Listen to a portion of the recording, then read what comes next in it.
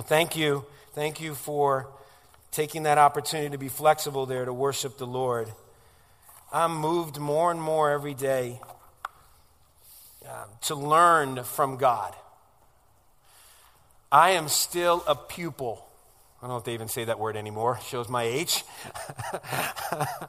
I'm not trying to be formal, but I'm still a student. Some of you may look up here and say, oh, no, he's a pastor, but no, I'm still a student. I'm a servant. I want to be.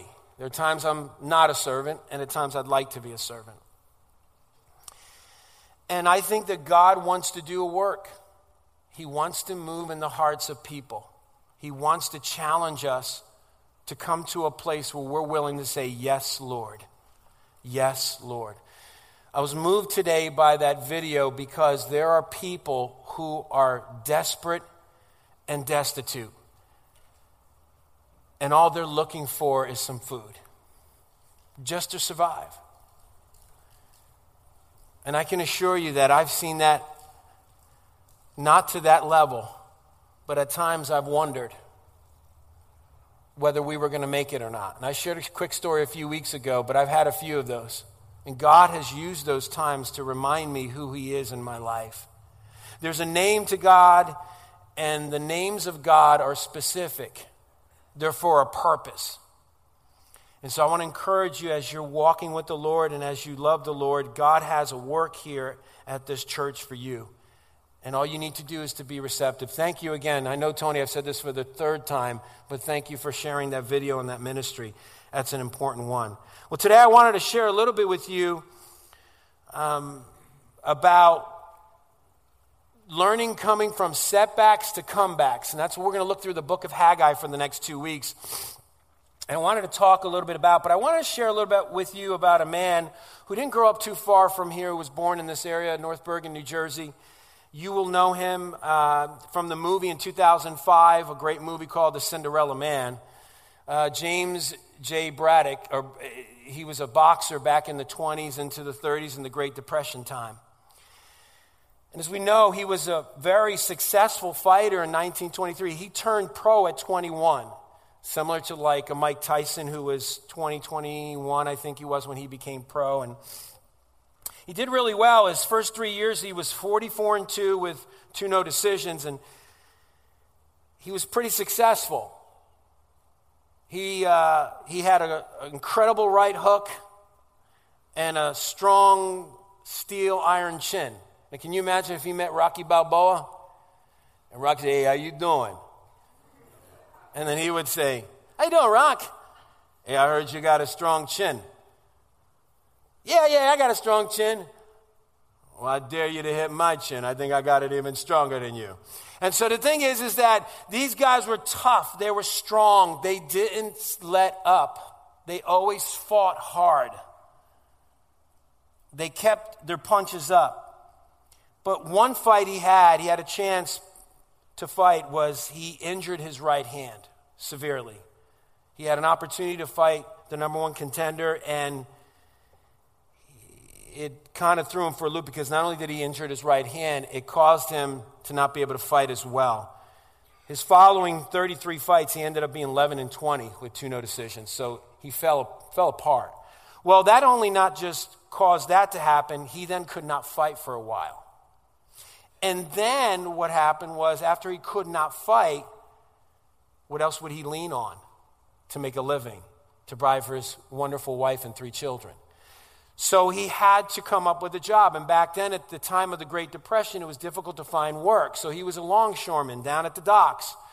But unfortunately, with that hard laborious work, it's labor, he had to use his hand. But he couldn't use his right hand to work, so he'd overcompensate with his left hand. And then what happened was, when the guys were calling them in, like you see in the movie, if you've ever seen the movie, they were calling him, he had to get to the front line to try to get picked, but I'm sure they looked down his right hand and noticed he probably wasn't using it, or probably had just kind of kept it to the side. So he wasn't picked as often to work. And so he had to survive, he had to get by. He even got to a point where he was asking for relief and government relief, and it killed his pride. But lo and behold, what happened was he got an opportunity. and he was handpicked to fight in the earlier part of 1930s. He came back. He took the opportunity to fight again. He said, I got to come back to this. I've got to make a living. I've got to fight for something greater than myself. Now, most would say he would probably try to fight to become the champion, but that wasn't in his mind. He was fighting for something else. So he was handpicked to fight John Griffin, and unexpectedly he won in the third round. He knocked the guy out. That shows the fortitude of a strong man. And that opened a door for Max Baer. Now, this man in 1930 killed Frankie Campbell in the ring. This guy, Max Baer, was a German. He was a hard-hitting fighter. So there was question whether or not he was going to live if he went into the ring with Max Baer. But lo and behold, he had something to fight for. It was beyond his reputation. It was beyond his dreams. It wasn't that he wanted to become the champion, but they said, hey, this will be great. James Braddock against Max Baer. And of course it happened. But he had something he was fighting for that was beyond himself. And I want to just share a short little clip from the movie of what he was willing to fight for beyond himself. It's just a quick clip. Green Black from Chicago Trib. Hello, Jake. It's been a while. What's changed, Jimmy? I mean, you couldn't win a fight for love of money, right? I mean, how do you explain your comeback? Well, the truth is, Jake, for a number of years there, we was fighting injured. I broke my hand more than once. I got in a car accident one time. I was on the road, and I had to get that fixed. I had a run of bad luck. And this time around, I know what I'm fighting for. Oh, yeah? What's that, Jimmy? Milk. Milk? He's fighting for milk. You guys might think that sounds strange, but why was he fighting for milk? Because of his children. Part of the movie, the daughter wanted more milk and they didn't have the money to buy the milk. See, deep in the depths of his soul, he was fighting for something beyond himself. It wasn't about him. But see, he had a few setbacks, to say it lightly. But he said, in order for me to fight for milk and for my children, I got to come back. See, each and every one of us, when we're walking with Christ, we have setbacks in our lives. Personal setbacks, church setbacks. The question is, in the depths of our being, what are we willing to fight for? Is it for ourselves? For our agenda? For our dreams? Or in this case, what are we fighting for? We fight for the kingdom. And if you want to be a part of the kingdom, guess what? What are we fighting for? To be a servant. And see, in order for setbacks to become comebacks, God has to be willing to use a servant. See, if you and I have an agenda to fulfill in a church or in our personal lives, we're going to find out, walking with God, that those dreams don't always come the way we planned them. I'm old enough now to look back. And I'm old enough to say that whatever dream I had is gone. But you know what? The greatest dream that God fulfilled in me was something I never dreamed. To be his child. And in order for me to get from setbacks to comebacks, I have to be reminded who I am in Christ.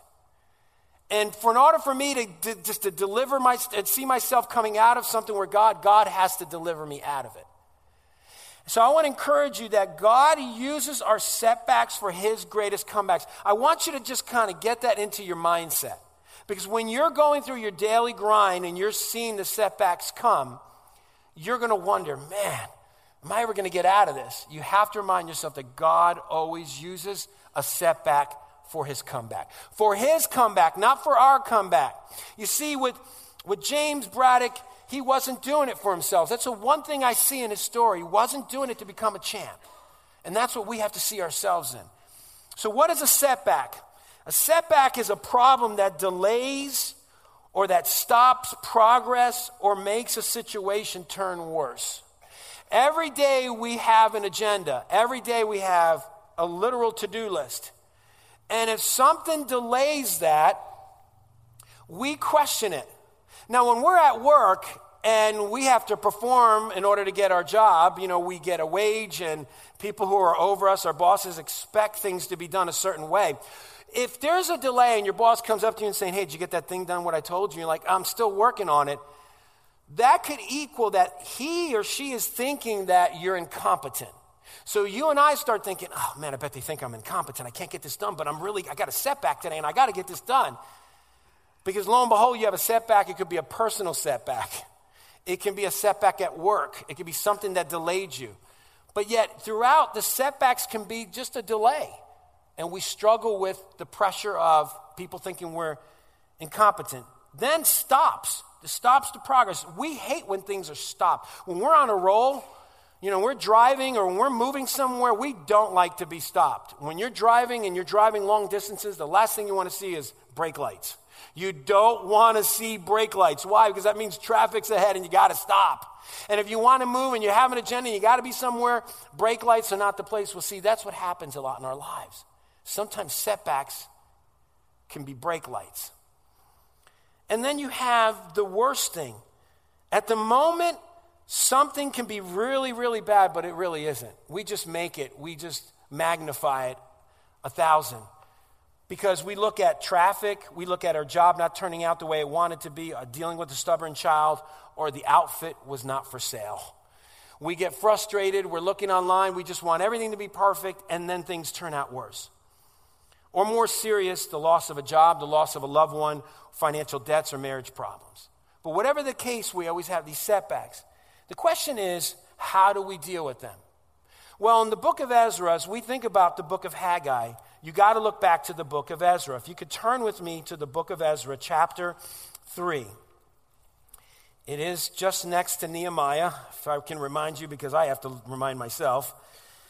And keep your finger there at Haggai, because we're gonna work through that as well in these coming moments. But just to set it up in chapter 3 of Ezra, you find that the people are now being deported after the 70 years of captivity with the Babylonians. And as they're being deported, there are 3 specific deportations, but this is the first one. And this is around 538 BC, just to give you some history. And what we're looking at is the 3 deportations were going from Israel to Babylonia were 605, 597, 586. The 3 returns to the land were 538, 458 BC, and 445. The first one we see in chapter 3. And so I'm just going to read just along in verse 1 of chapter 3. It says, when the 7th month came and the Israelites had settled in their towns, the people assembled as one man in Jerusalem. So they're returning. They're trying to create themselves as a people of God. They want to go back to the Abrahamic promise, a land, a people, a nation. So as they're going back, they're setting up shop. And as they're coming back, they're coming together in unity because they've been away from the land for 70 years. I don't know about you, but when I'm, again, a little bit older, I go back to my hometown, it doesn't look the same.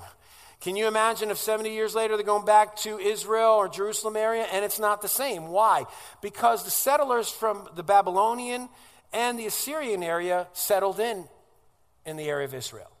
So they're going back and they're just not sure what to expect, but they're trying to create a new place, a new setting. They're coming back. So verse 2, it goes on, it says, then Jeshua the son of Jozadak and his fellow priest and Zerubbabel the son of Shealtiel and his associates began to build the altar of God of Israel to sacrifice burnt offerings on it, in accordance to what is written in the law of Moses the man of God. So they're setting shop. They're setting it up for the Lord and to set up their repositioning with God in the land.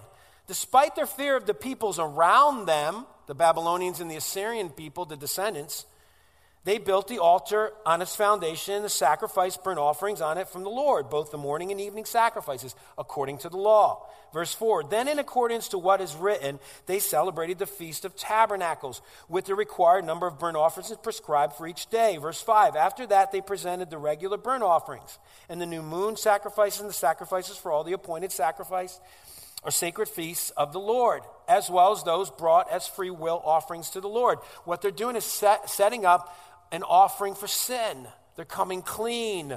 They're becoming a one new man of people. They're being unified. And then as they do that, verse 8, the second month of the second year after their arrival at the house of God in Jerusalem. Now, this is about 536 BC. It was 538, now it's 536. Officially ending the 70-year deportation. They're free. They're set free. They're no longer held by their enemy.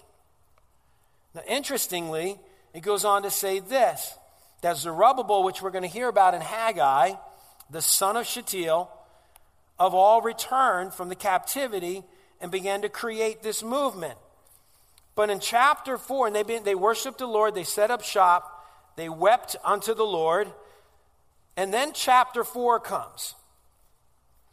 In verse 1, it says, when the enemies of Judah and Benjamin heard that the exiles were building a temple for the Lord, the God of Israel, they came to Zerubbabel, the governor, and the heads of the families and said, let us help you build, because like you, we seek your God and have been sacrificing to him since the time of Ashhadon, the king of Assyria, who brought us here. Now here's what's going on here. The people from Assyria and the Babylonians are coming into the land of Israel. They've intermarried. The women of Israel intermarried with the people of Assyria. That's where we get the Samaritan race. So this intermarriage that happens, they begin to worship God differently. They add God to the worship schedule. So they have a plethora of gods, polytheistic, all different gods in the high places, worshiping the false gods, idol worship, and then they just happen to throw in the God who created the heavens and the earth, Yahweh. And when they do this, they're saying, we'd like to join you. So why is it that in verse 3 in chapter 4, Zerubbabel, Jeshua, and the rest of the heads of the families of Israel answered, he says, you have no part with us in building a temple to our God. Why? It wasn't because they did something differently. It's because they were worshiping other gods. And God alone is to be worshiped. That's called idol worship. Kind of like us. We have idols in our lives, whether we'd like to admit them or not. And at times we have an agenda. And we intertwine or interweave God into our agenda. And then we call it godly. Now, I'm not referring to methodology. I'm talking about message. And the message is that so often we have idols where we spend more time. Now, how do you know you have an idol? Find out your time management. What are you spending time on? Then that's your idol. You guys are looking at me like, what? Yes. So if I'm watching the Yankee game too long, it's an idol. And my wife's questioning me on that, but I don't get the station because Yes Network doesn't come anywhere close to me. Now, if Yes Network was close by, then I'd have to deal with my idol. But the thing is that each one of us have to understand that God is trying to do that work in his people. Now, you have to set up this historical background before you go into the book of Haggai, because what happens in verse 5 of Ezra is here, or verse 4, excuse me. Then the peoples around them set out to discourage the people of Judah and made them afraid to go on building. They hired counselors to work against them and frustrate their plans during the entire reign of Cyrus the king of Persia down to the reign of Darius the king of Persia. That is 16 years. 16 years of setback. In 538 BC, they began to start the building of the temple. They had the plans out. They were ready to do it. And then the people became jealous and say, you know what? We're not going to allow you to take over this area. We're not going to allow you to be successful. We're not going to allow you to come in and build the temple of God. You know what? We're going to frustrate you. We're going to hire counselors, and we're going to mess up your lives. We're going to create a huge, long setback. Well, guess what? It was 16 years. So in the book of Haggai now, in chapter 1, that's where we are. This is 16 years later in 520 BC. From 536 to 520, they've gone through 16 years of indifference, apathy. Now, I know and you know that what happens is so often we go through that. If something doesn't work out the way we want to, and we try and we try and we try and we get opposition, we give up. We just say, forget it. That's not worth the fight. That's kind of what happened to these Israelites. They fell into that trap. I have to be honest with you. I have fallen into that trap as a child of God. when the same old status quo goes on, I fall into this attitude of indifference. What does indifference mean? It means, ho-hum, who cares? No problem, whatever. Apathy is whatever. But the problem is God hates apathy. God hates an indifferent heart. He hates it because why? You're never moving forward. You're not willing to obey. Because when we become apathetic, we focus on self. We're always looking inward rather than outward. See, God is about his kingdom, and his kingdom is about reaching those who don't know him, who are far away from him. God loves to reach someone who does not know his son. I'm working in contract right now with my father-in-law, and I've just been so thankful to him that, he's had some work. And my father-in-law has a plumber, and he's far from the Lord. Not only in his language, but because the way we talk. But I can relate to him. I can relate in the fact that I can reach him in some capacity. Well, you know what happened? We started talking. He had a rough day. I met him like once or twice. And I said, hey, man, you're not so chipper today. What's going on, buddy? You all right? He's like, yeah, I got yelled at today by some customers. I said, not only one, I got yelled at by two of them. I said, oh, you're having a rough day, aren't you? He goes, yeah. He goes, really rough. And he looked down because he's usually chipper. I said, hey, buddy, don't worry about it. Now you're here. We're going to have some fun. And I began to just encourage him, and I walked by him and just making him laugh, and he was laughing a little bit and everything. And he still looked a little down. He started opening up to me, and before he left for the day, because we were there late, he came to say goodbye, and he almost went to give me a hug. I shook his hand, and he went like this, and I kind of blocked it. I don't normally do that. I'm a full frontal kind of hugging guy. You know what I mean? I'll kind of say to the ladies, hello, and then the guy's like, boom, come on, man, let me give you a hug. Because I'm that type of guy, but I just noticed he was initiating it. And you might think, wow, Bruno, this is weird. You're talking about hugs. But the thing is that for me, it was the fact that he was willing to open up in that way. He's not even saved, but he sensed something in me, a joy. I can tell. Because I was trying to lift him up. Do you know that that's all it takes, just a smile and a hug? Did you hug your child today? Well, guess what? Maybe that's what it takes. They say that, isn't it, honey? She's in the back. They say if you hug your child for 10 or 15 seconds, it does something for their confidence. So if you guys want a hug, come on over and get a hug afterwards. You need some confidence building. But the thing is, you got to understand, God is desiring to reach people who are far away. And see, setbacks focus too often on ourselves. So I want to talk a little bit in Haggai chapter 1, verse 1 through 4, and it's a setback of self, as I just mentioned. We're in 520 BC. We have a new king. It says, in the second year of King Darius, on the first day of the 6th month, the word of the Lord came through the prophet of Haggai, the Zerubbabel, the son of Shealtiel, governor of Judah and Joshua. We're going to learn about Zerubbabel next week. That's kind of cool. Son of Jehozadak and the high priest. So we just heard them in Ezra. Now they're mentioned here in Haggai. And so we have here, this is what the Lord Almighty says. Very important statement right there. That is Yahweh Sabaoth. That is the Lord of hosts. 14 times is mentioned in 2 chapters. It's important because it gives the idea of his power, his almighty power, that he's creator and that he is Yahweh. But God is trying to get their attention. But one of the greatest things in our setbacks, our greatest setback is self and not the situation. Here they are in a situation. They're set back for 16 years. They could easily say, I'm done. I've had enough of this. I'm tired of the pain. I'm tired of the struggle. God is not coming through. We've been 16 years trying to rebuild this temple. I'm done. I'm going to do something else. Sometimes it's not the situation that's the setback, but it's ourselves. It depends on how we view it. If you look at James Braddock's life, he could have just kind of wilded into the government relief program and said, I'm homeless. I can't feed my kids. I'm done. Or he could have said, you know what? I'm going to go beyond myself and do something about it and decide if I need to do a comeback, I got to do it. And see, that's the same thing with us. Our greatest setback is not the situation, but it's self. And with the people, it was self that was stopping them from building the temple. And God had to do something about it. What stops churches today in our Western American church from moving forward.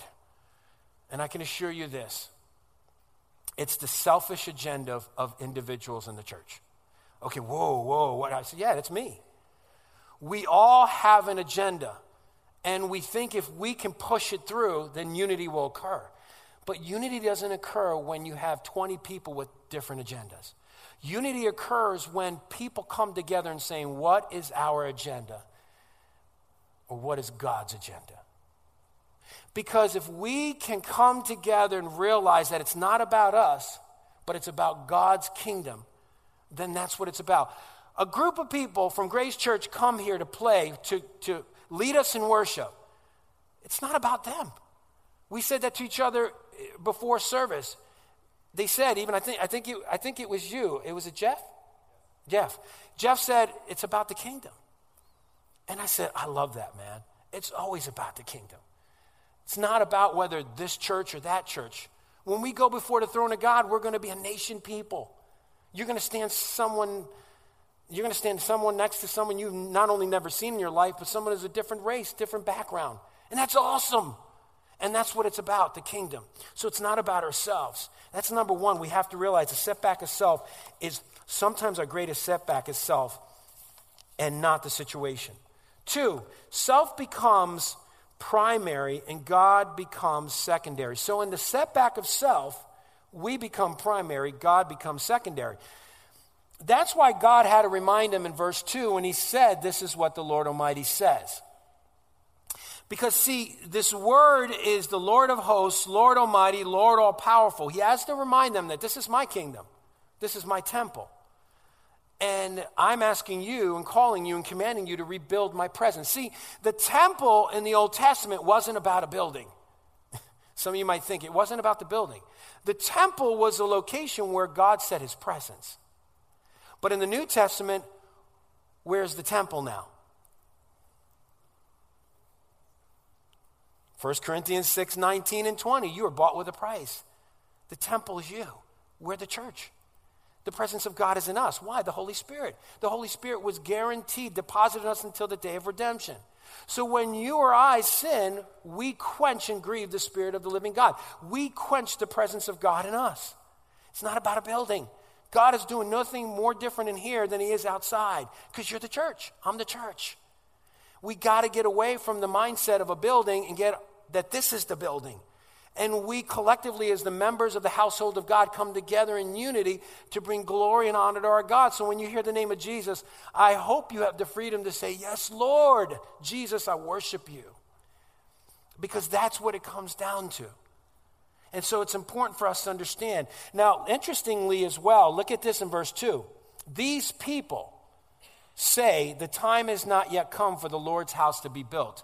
These people. Interestingly, God calls them these people. He didn't say my people. He said these people. Why? Because these people were disobeying God. God said, you're not my people when you disobey me.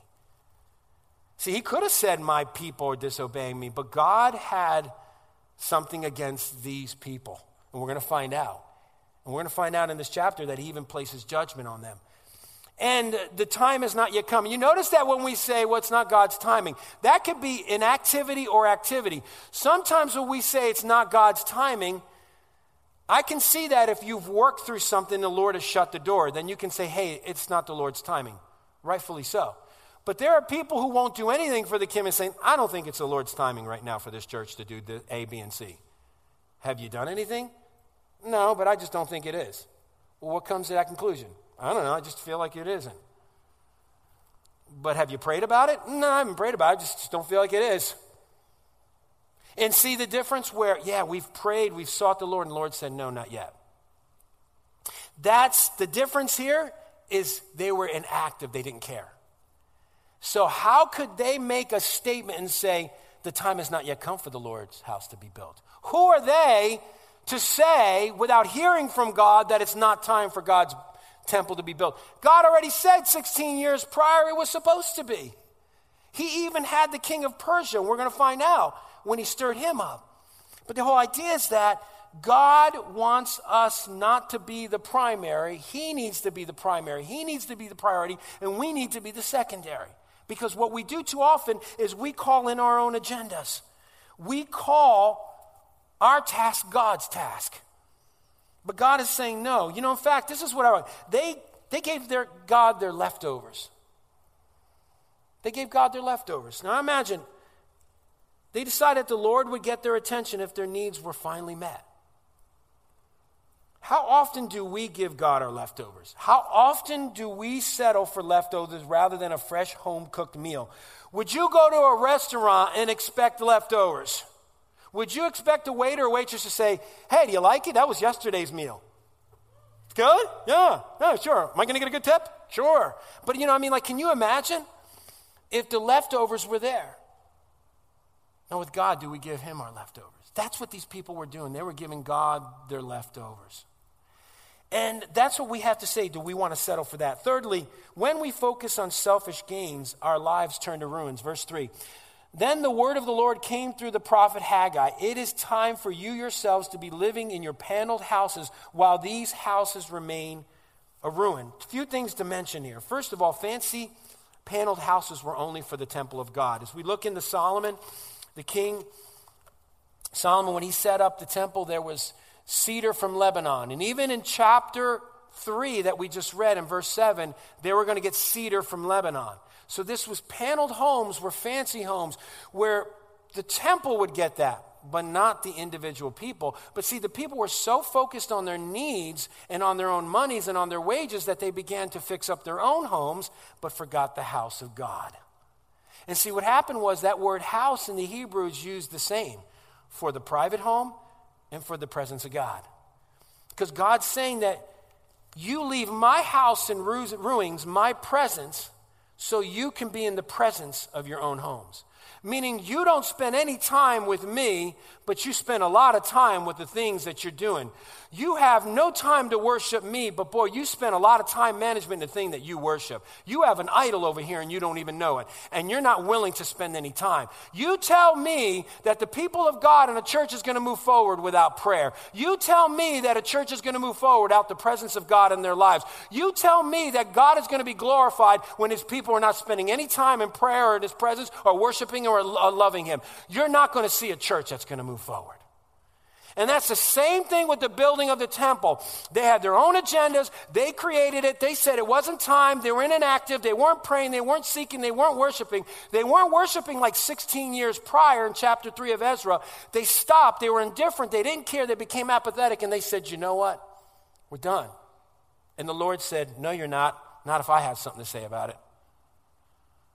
Because, see, our lives become a ruin when we're not over here praising God in his presence, praying and seeking. When you get on your knees and cry out to God, you're going to see something happen. You're going to get a yes, no, maybe, or wait. Because each one of us are convicted, we should be, when we know that we don't spend the time that we should in prayer. We give up, we're indifferent, we're tired of the setbacks, we fought hard, and we say, I'm done fighting. We give up.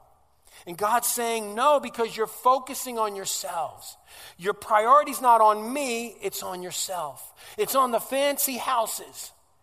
And God said that's enough. So then he goes on in verse 5. Because the need is for a checkup. Haggai 1:5 through 12. Now this is what the Lord Almighty says. Give careful thought to your ways. You know what the Hebrew means? Set your heart upon your ways. It's not an emotional thing. It's the rationale of your mind to your heart. Because in the makeup of your heart, God is saying, consider what you're doing. You know, when you go to the doctors, and your diet consists of cholesterol-enriching foods, you know, like fried food, cakes, cookies, ice cream, kind of similar to my diet, although I can get away with it sometimes. And you begin to experience some pain in the pectoral area and digestive pains, and you start to experience setbacks. You don't perform at work well. You visit with John often. And what happens is you have, effective time for children and home and play, and you start to wonder, what's wrong with me? I don't know, I'm eating pretty good. Had some hot dogs and French fries and, I had all kinds of fried good stuff. And then you realize you go to the doctor and the doctor takes your blood and you get the results. You're like, oh man, my cholesterol is up. It's sky high. The checkup is not to call you out and saying, you're a sloppy person eating all that junk food. Thanks. But the thing is that I say, the Lord is doing the same thing with us when he says, consider your ways. It's a checkup. He's giving us a second chance. He's giving the people here a second chance. The doctor's saying you have a second chance to live. So checkups, sometimes we don't like to be checked up. If you're a young person, you don't like mom checking up on you. I know my son, he doesn't like that. He's like, Mom, Giuseppe, did you do this? I'm right, okay, Mom. He keeps on walking, keeps on, okay, Dad, keeps on, I know. That's the favorite thing I hear. I know. But the thing is, the checkup is just to say, hey, buddy, hold on. I just want to make sure. Everything cool? I'm just checking up with you. And he's walking out the door and his zipper's down. You know what I mean? It's like something like that. You got to check up. You got to make sure, hey, you okay? Everything all right? You got to make sure you're looking good for school. But what happens is we get checkups and we fight against God. Children, teenagers, if you don't have a teenager, it's coming. Dun, dun, dun, dun, dun, dun, dun, dun, dun, it's coming. Because here's the thing. They don't like checkups. We don't like checkups. We don't want to be questioned. We don't want to know. Why? Because when a checkup comes, we know it's going to be exposed. Something's wrong. And God is saying to us that he wants to get our attention because even in the setbacks, he wants to give us an opportunity to come out of it. So checkup is always a good time to consider the consequences. Here are the consequences he gave. He says, consider your ways. You have planted much, verse 6, but you have harvested little. You eat, but you never have enough. You drink, but you never have your fill. You put clothes on, but you're not warm. You earn wages only to put them in a purse with holes in it. See, we settle for leftovers. We settle for second best. What God's saying is that, yeah, you may have some food, you may have some drink, you may have a home, but you're not prospering. Why? Because you're not considering your ways. Why? Because you're all about yourself. Why? Because you're indifferent and apathetic. I need to do an assessment. God is considering an assessment. So what happens is God does this assessment. He gives them a second chance. Look at this, verse 7. This is what the Lord Almighty says. Give careful thought to your ways. Again. And he goes on to say this. Go up to the mountains and bring down timber and build the house so that I may take pleasure in it and be honored, says the Lord. What does he do? 3 imperatives. Go up, bring wood, build. That's it. And he goes on to say this. And what's the result? Here's the result. I'll be pleased and glorified. So stop thinking about yourself. Here's the checkup. Start thinking about me. Make me priority. Go up, get the wood, and build a temple. And I'll be glorified. You want to bring glory to me? Do what I say. So he goes on to say this in verse 9. He goes, you expected much, but see, it turned out to be a little. What you brought home, I blew away. You know what that word blew away emphasizes on? The weakness and instability of man's efforts. Meaning you tried to figure it out on your own. You tried to go on your own and ignore me. You tried to live a life for me without me. But you're going to find out that when setbacks come and difficulties come and trials come, you're going to fall. I'm going to blow them away. Why? Because God loves you and I too much for us to get away. He adores us. He desires for us. He wants our presence with him. He enjoys relationship. He hungers for your presence in his presence. He wants that united relationship. Why? Because it goes back to the Trinity. It goes back to the Father and the Son. There's a harmonious unity that exists in the Trinity with the Father, Son, and the Holy Spirit. It's a relational Trinity. And God's saying, I created you to have a relationship with you. And I won't let you get away. Parents, you know what I'm talking about. When children go too far and skedaddle away, we go, get back. It's not because we're checking up on them because we want to hurt them, but because we love them. We want to get them back saying, listen, son, I don't want you to make the same mistakes I made. Daughter, I don't want you to make the same mistakes that I made. I love you too much for you to fail the way that I did. But God is saying, I love you too much. I want to bless you. I want to bless you, but I don't want you to get away. So God, when he does a checkup, he has an intention because the consequences are for a purpose. And so it's important for us to realize that because we have to acknowledge that when we choose to do what we want to do. Thirdly, here's the thing. A checkup requires a response. Here's the response. It's a cool response. Verse 12. Then Zerubbabel, the son of Shealtiel, Joshua, the son of Jehoshaphat, the high priest, and the whole remnant of the people obeyed the voice of the Lord their God. That was the response. It could be disobedience or obedience. In Deuteronomy 28, you're blessed when you obey, you're cursed when you disobey. You have to respond. You and I have to respond. So then the Lord goes on, he says, know that the Lord has a comeback in mind. Where is it? Starts 1. A comeback begins when his people obey. That's when it begins. So if you and I know that there's setbacks here at the church, there's setbacks in your lives, what's the key ingredient? Obedience. That begins the comeback. You're still going to have consequences. You're still going to have struggles and difficulties, but the comeback begins. Now look at in verse 12. He goes on to say, the people obeyed the voice of the Lord their God and the message of the prophet Haggai, because their God, the Lord their God had sent him, and the people feared the Lord. Most prophets would never, ever get this response, but the people responded with great obedience. Haggai saw it on the first try, and they obeyed. Here's what happened. Because this is what the key word here is, remnant. A remnant people are comebackers. They never give up.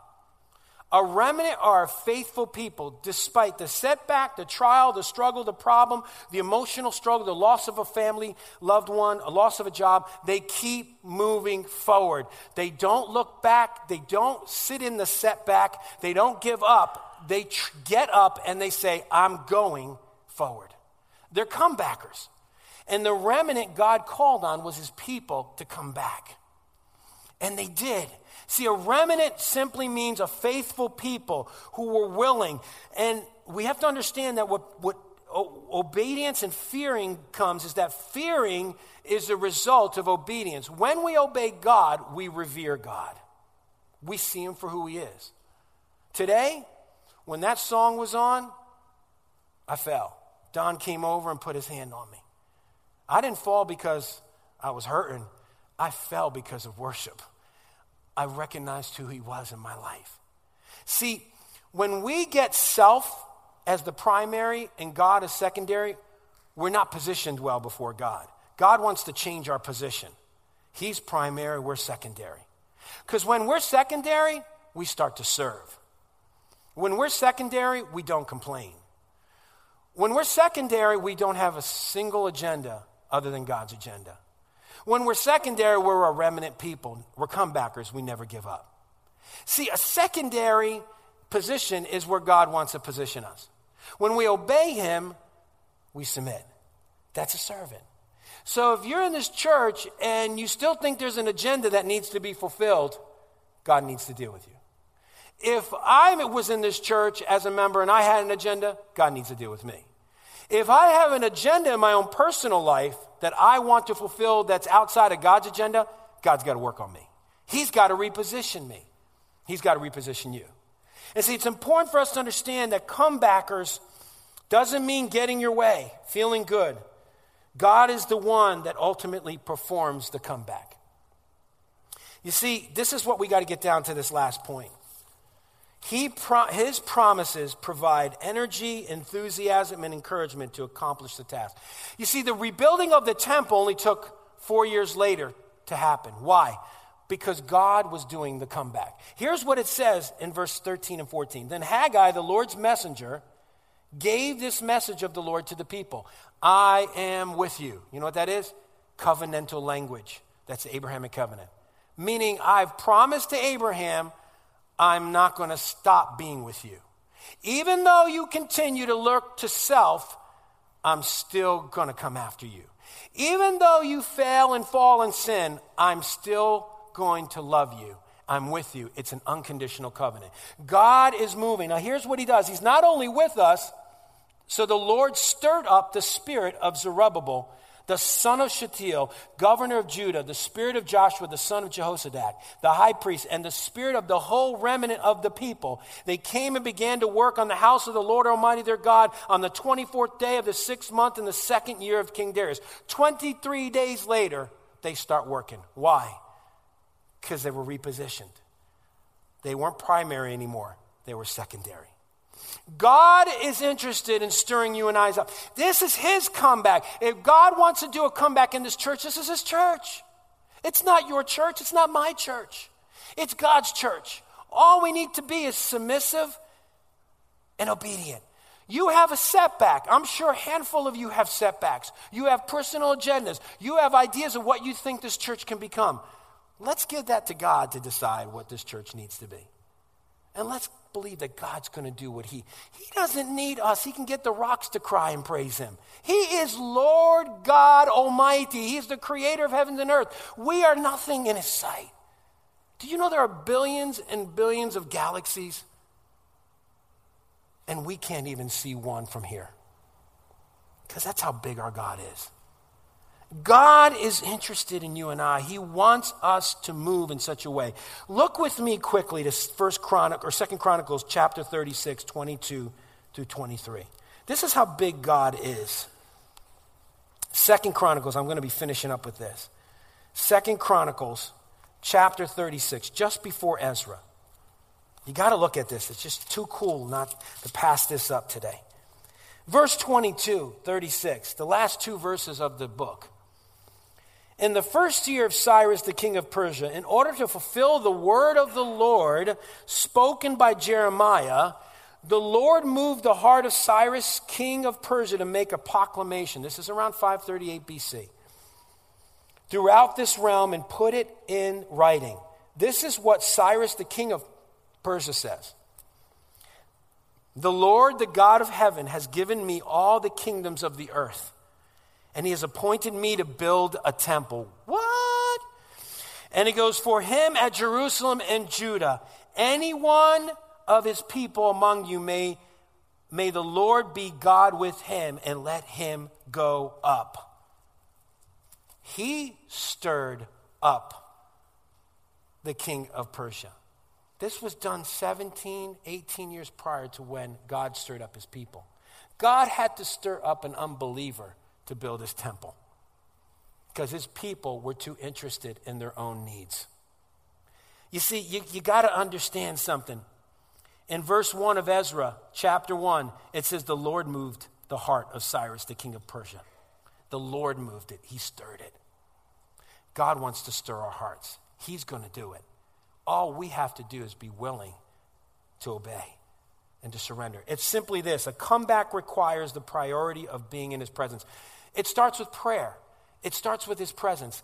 You and I need to get back to the priority of his presence. We need to get back. See, you have a setback. God wants a comeback. God's going to do the comeback. You and I are not going to do it. The resources of self, he just blows it away. We need his resource. I want to encourage you as the worship team is coming up. There's something you and I have to do. Just like the people before the rebuilding of the temple, they responded well. They obeyed God. They sought God. They said, okay, Lord, we recognize you've called judgment on us. We need to do this. We're going to obey you. It was a simple yes, Lord.